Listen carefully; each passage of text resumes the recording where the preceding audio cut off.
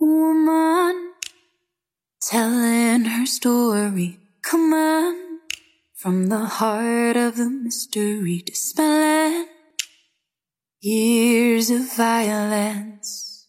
We are breaking the silence. Alright, hello, welcome to the Blue Butterfly Podcast, episode 3. I am your host, Ruby Michaelitis, and today we are here with the beautiful Kelly. Specifically, we're going to be talking about sexual abuse within the intellectual and psychosocial disability community. And Kelly here is an autism specialist who's able to tell us a little bit more about it. Just a content warning, some of these topics will be triggering, so just keep that in mind. And welcome, Kelly.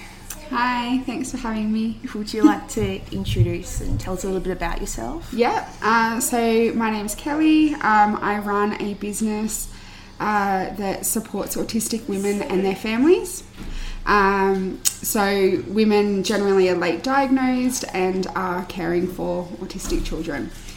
I have a lived experience in both autism and a survivor of sexual assault. Mm-hmm.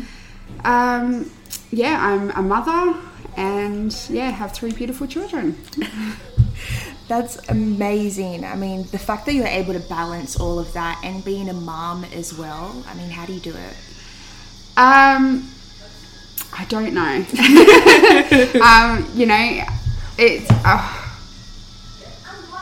I just do it. I have been able to draw upon, I guess, my disabilities and use the strengths from that, the skills that I can gain from that, and do that. So, being autistic and ADHD, I can be hyper-focused on my special interest, and this happens to fall within my special interest. So, my business has been able to grow because of that passion and, my hyper-focusedness into that. Yeah. So have you, I mean, obviously this is confidential, but have you worked with women who have had sexual assault or abuse? Yeah, disability? I find that a lot of the women that come to me have a history of sexual abuse and trauma.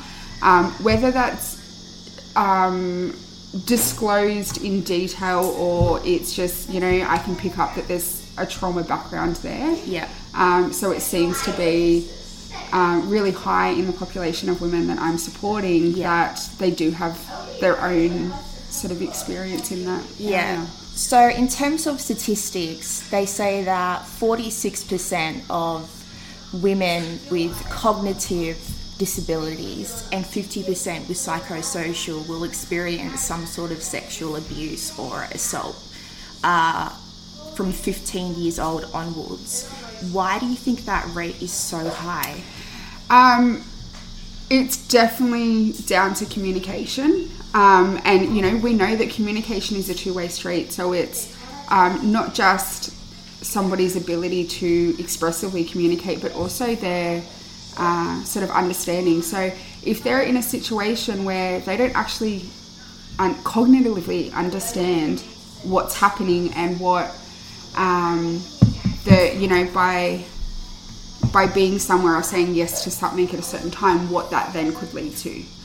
I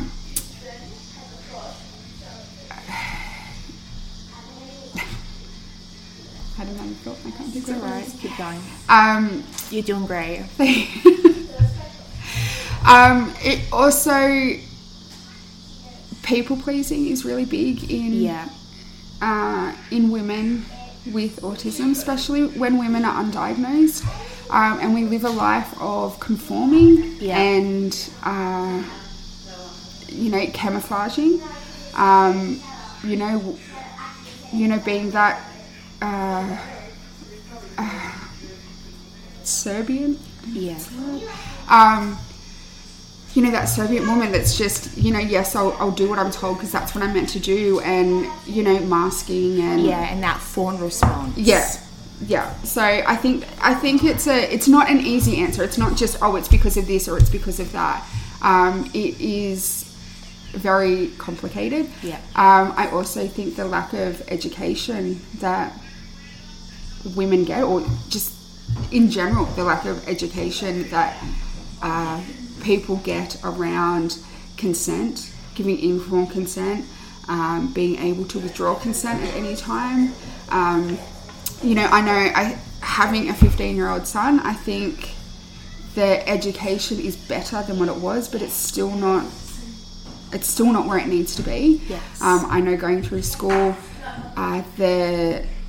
what I was taught did not prepare me for, adulthood and, being safe in that space. And then, I experienced different things in my teenage years that now as an adult, I'm now, there's trauma there. So even as an adult, being the education that I have now is so much better, and intellectually I can give informed consent, but the damage is done. Yeah. And I will, no matter how much work I do, I will still from time to time fall back into the I'm a scared teenager again. And and I know that when it comes to exploring relationships as an adult, I can't, I don't have an adult brain to explore that relationship. I go back to that, 14-year-old girl. Yes. And so now I'm trying to make adult decisions with the 14-year-old girl's brain. And it just doesn't match. So do you feel that when it comes to women with disabilities, when they experience that trauma, so do you think they kind of become emotionally stunted in a way, which can also increase their vulnerability? Yeah, I think when you're dealing with women that have any kind of cognitive disability, they're already struggling with meeting the requirements that an adult would be able to meet. Sorry. That's all right. Yeah, so you've got these women that are already cognitively struggling to, live up to adult expectations, or not expectations, adult requirements. Word. Requirements, that's a good word. Yeah. But then, their communication might be at, a 10-year-old's level. So, their brain profile, I guess you'd call it, might actually be a lot lower. And then you're making, or the expectation is that they're able to then make adult decisions. Mm-hmm. But you wouldn't expect a 10-year-old to be able to make that decision. But that might be where they are at cognitively. So even I think when it comes to women, and I've heard a lot of stories about this, where women have consented to different things, but could they actually consent? Could they give informed consent? And if they're cognitively a 10-year-old, then no, they can't give informed consent. So whether something has happened that they were okay with happening or wanted to happen, there is then question around, could they make that consent in the first place? Yeah. So, you then add all of the people pleasing that normally happens in the fawn response, and it just adds all these extra layers to just even as simple as being able to consent. Yeah. Before you get into that stuff that happens that doesn't even involve consent. Yeah. So that's a really good point we need to discuss more. So do you feel there needs to be more strategies or even awareness around what consent looks like for people with cognitive or psychosocial disabilities? Yeah, I definitely think there does need to be a lot more education, just even around consent. Before we even go in any deeper, is just consent. And, my children, I have a 15-year-old son, but then I have girls. So my girls are a lot younger. So they're currently 8 and 6. Even when they're playing together, I've actively always sort of been with them that they have to give consent to something as simple as that. So my kids have grown up knowing, hey, at any time I can say no, and if they're playing a game or whatever they're doing, the other person knows that they need to stop. Yeah. So, you know, and I know that most children don't understand that concept, but that's something that I'm working on with my children. They have disabilities themselves. So that was something that, you know, I kind of struggled with growing up and saw the lack of education around that, and I wanted it to be different for my kids. I didn't want my kids to be in a position where they felt that they couldn't give consent, or they didn't know how to give consent. They didn't know what consent was. Yes. So yes, so much education needs, and that's where it needs to start, is around what is consent. You know, who can give consent? Who can withdraw consent? When can we withdraw consent? And I think definitely how can we give consent as well, and also providing that space where they are believed and heard, because I also feel that that's probably a big issue as well around women with these types of disabilities, is they're most likely not believed or respected. Yeah. So how can we kind of ensure that these types of issues and that are resolved, and that these women are believed and heard? Yeah. Look, I think this issue exists in society without people with disabilities. So, you know, if we're looking at women just in general, or people in general, reporting, and there is still that stigma around reporting, and, you know, is it believed? So if that issue exists in, you know, the wider community, then it's so much deeper in people with disabilities. There is so much more of a fight that they have to endure just to be believed or just to be heard.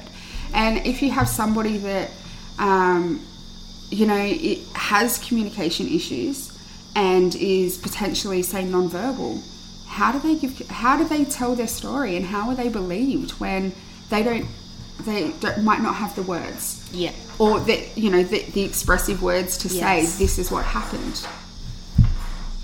So how do we provide a safe space and support women who do have those issues, people in general who do have those issues, such as being non-verbal or having auditory or communication problems, or even just don't have that cognitive headspace to believe that what they've experienced is in fact wrong or disrespectful to them? How do we support people like that? I think what we need to start with is around, you know, not only educating people with disabilities, but also educating the people that support them. Yeah. And, you know, ensuring that they're able to pick up on, you know, changes in behaviour and go, hey, okay, I've noticed a change in behaviour. Has something happened? Is there something going on that we need to explore?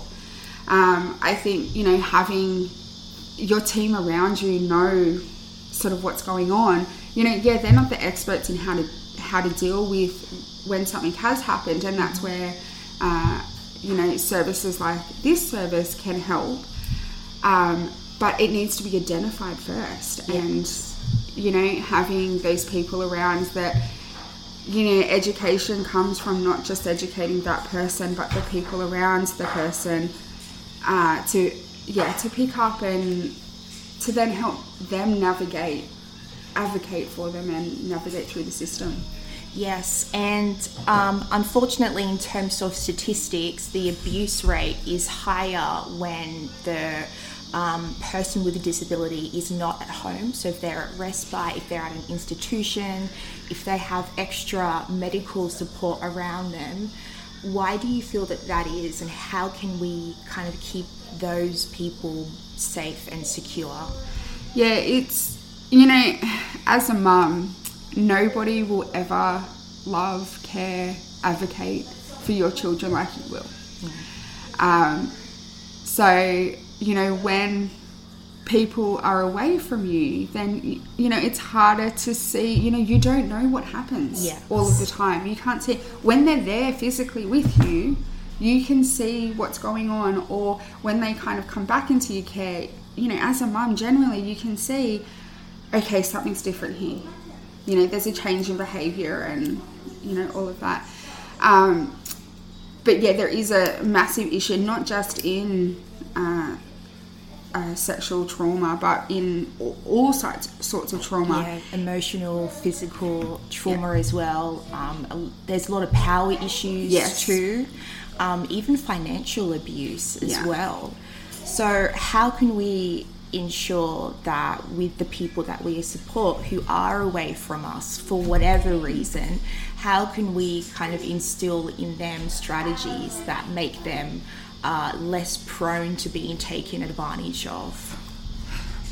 That is a really good question, and one that I wish I had an answer for. You know, yes, I want to actively change this landscape. And it's something that I'm working towards.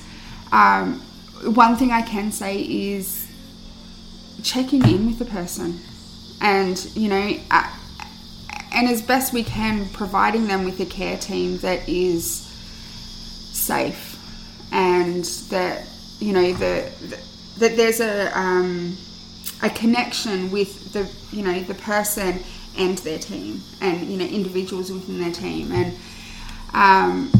you know, like, what you're saying should not happen. You know, we shouldn't be having this conversation. But it does, and it happens at an alarming rate. It's so unbelievably common. Oh, it's more common than not. You know, it's more likely to happen than not. And not to happen. And the statistics are just, you know, those are documented alone. I'm sure in reality it's much higher, because the reporting complex, the reporting, how to report, I'm assuming, is very complex as well. And again, if you're saying that, you know, the person may be nonverbal, or they might have communication or psychological issues, the reporting process must be way more complex than that. I mean, I've looked at it myself. There's a lot of paperwork, a lot of evidence, a lot of documentation. How can we make it more easier for these people to report? Yeah. See, the issue you have is, you know, yes, the person themselves might have issues reporting, but the person that generally would be reporting for them is more likely experiencing carer burnout than not. So even for them to kind of navigate the paperwork on their behalf is actually extremely difficult. So it's not just the person that it's happened to, but also, you know, the people around them that might also struggle, especially if it's, you know, a parent that's having to do that, and having to, you know, kind of be believed. And, you know, if the evidence is, you know, lacking, then it becomes so much more difficult to, you know, you then got the story is then getting passed from person to person. So it changes. Yeah, it can change, and, you know, it can get diluted, or, you know, it could also happen the other way, where it's, you know, something happens, but then when it's reported, it's magnified. So yeah, there's a lot of issues with this process, and I think even a lot of people that are in this situation that have experienced something, they might not even know the extent in which they've experienced trauma. You know, and a lot of that goes back to that communication, and can they effectively communicate what's happened? Can they cognitively understand what's happened? You know, they might report something physical, but what about all the stuff that happens around that, you know, grooming and things like that they might not be aware of? And, you know, they just think that person is their friend, and, you know, not understand the complexities of what actually happened.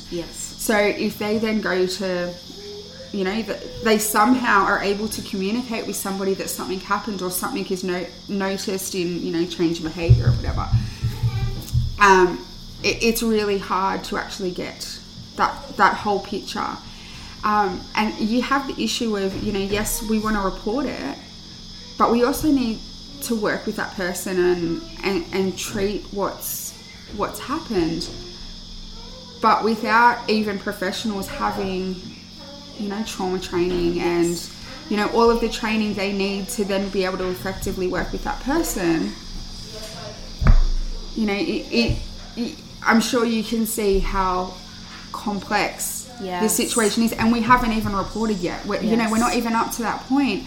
And, you know, I know a lot of people that have experienced sexual trauma that aren't necessarily in the disability world struggle with reporting and struggle with that whole process of, you know, documenting what's happened and, you know, doing that.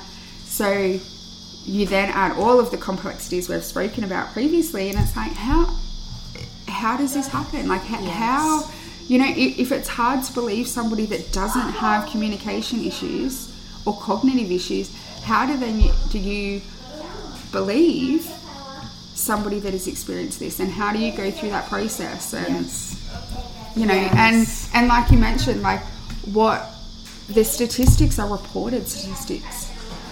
You know, like the women that I work with, most are undiagnosed.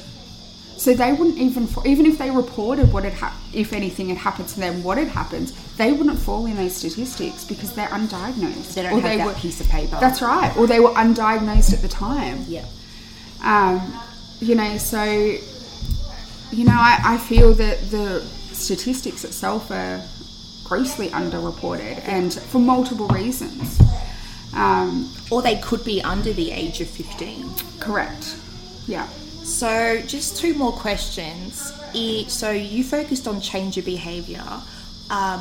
What are kind of signs that people should look out for if they have a suspicion that the person with the cognitive or psychosocial disability might experience trauma? Yeah, so that's all right. Does she need something? It could be the smallest change in behaviour to it could be something that's actually quite sort of obvious to sort of pick up. So your more obvious things are withdrawing. So, you know, they might have been quite active social person, and then now they don't want to go out anymore. Mm-hmm. You know, they want to stay home and, you know, not participate in the world the way that they were participating in the world. Aggression is something that has come out as well that I've noticed different people experiencing, where it's like they just get angry and, you know, and that's different to how they were previously. You know, when you talk about going, you know, oh, you're going here today, and, you know, they might, you know, not want to go to that specific place, or you might see that there's, you know, they've never reacted like that before, whatever the reaction is, but just the reaction is different to how they previously would react to, oh, you're going to this place today, mm-hmm. Or you're going with this person today. You know, so it's really hard to kind of pinpoint certain behaviours, but yeah, it can be something really, really small to really obvious and big changes that are, and it could be that they actually disclose and just go, no, I don't want to go to that place because this happened. And I think believing, you know, we touched on that before, but believing is a big thing. And if something is reported, and it could just be, it might not be a full disclosure, it could be something little, but sort of being mindful of those things and the changes in behaviour and So could it be something as minor as not even kind of fully disclosing it, as something like, I don't want to go there because something bad happened to me, or I don't want to go with that person because I just don't want to? It could be as simple as, I don't want to go there. Nothing more than, I don't want to go there. And, you know, trying to work out, okay, has something happened? Or, you know, it could be completely innocent and they don't like being at that place. And I think that's actually something to explore anyway is that, you know, as adults, we, for the most part, we get to choose the things that we want to do. And if somebody doesn't want to go to, you know, say their day program or whatever it is they're participating in, they're an adult. And they have a, you know, a right to choose how they live their life. So being respectful of that, and it could just be really innocent as, I don't want to be there, I don't like going there. Yes. So just one more sorry, pardon me, just one more topic. So in terms of verbal and non-verbal, if someone verbally with a cognitive or a psychosocial disability has disclosed to you that something has happened, how can we best support that, and what should the process be? It depends. It depends how it's reported or what's reported. So if we're talking about a family member that's just come up to us and reported it, it would be, depending on their age as well, but encouraging them to, you know, like, these are your options. We can go to the police and we can report that. We can find, you know, counselling is definitely something that needs to be explored there, and finding trauma-informed counsellors that have experience in sexual trauma is really important. If you're working for an organisation, every organisation will have their own reporting procedures of how that, sort of how you go about that. So it's not an easy question to answer, yes. But, you know, I think bottom line would be ensuring that person is getting support from a trained professional. Yes. And making sure that they have access to that support. Yes. And what if they're non-verbal or they struggle with verbal communication? Because I'm sure the process must be a lot more difficult or entirely different at all. Yeah, so it'd be the same. It would be making sure that they are getting some, you know, support from somebody who's trained and experienced in this area. And, you know, if you can have somebody that's also trained and experienced in dealing with people that are non-verbal. Touching back on that verbal versus non-verbal, when even people that are verbal can become non-verbal, whether it be in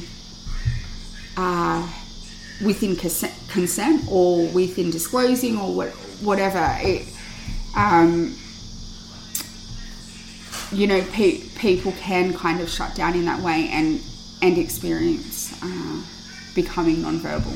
I know I've worked with a client previously who, when anything now as an adult comes down to dealing with relationships or anything like that, becomes completely non-verbal. They are normally verbal, but that trauma triggers that, okay, well, I don't have a voice, and, you know, they completely shut down. So,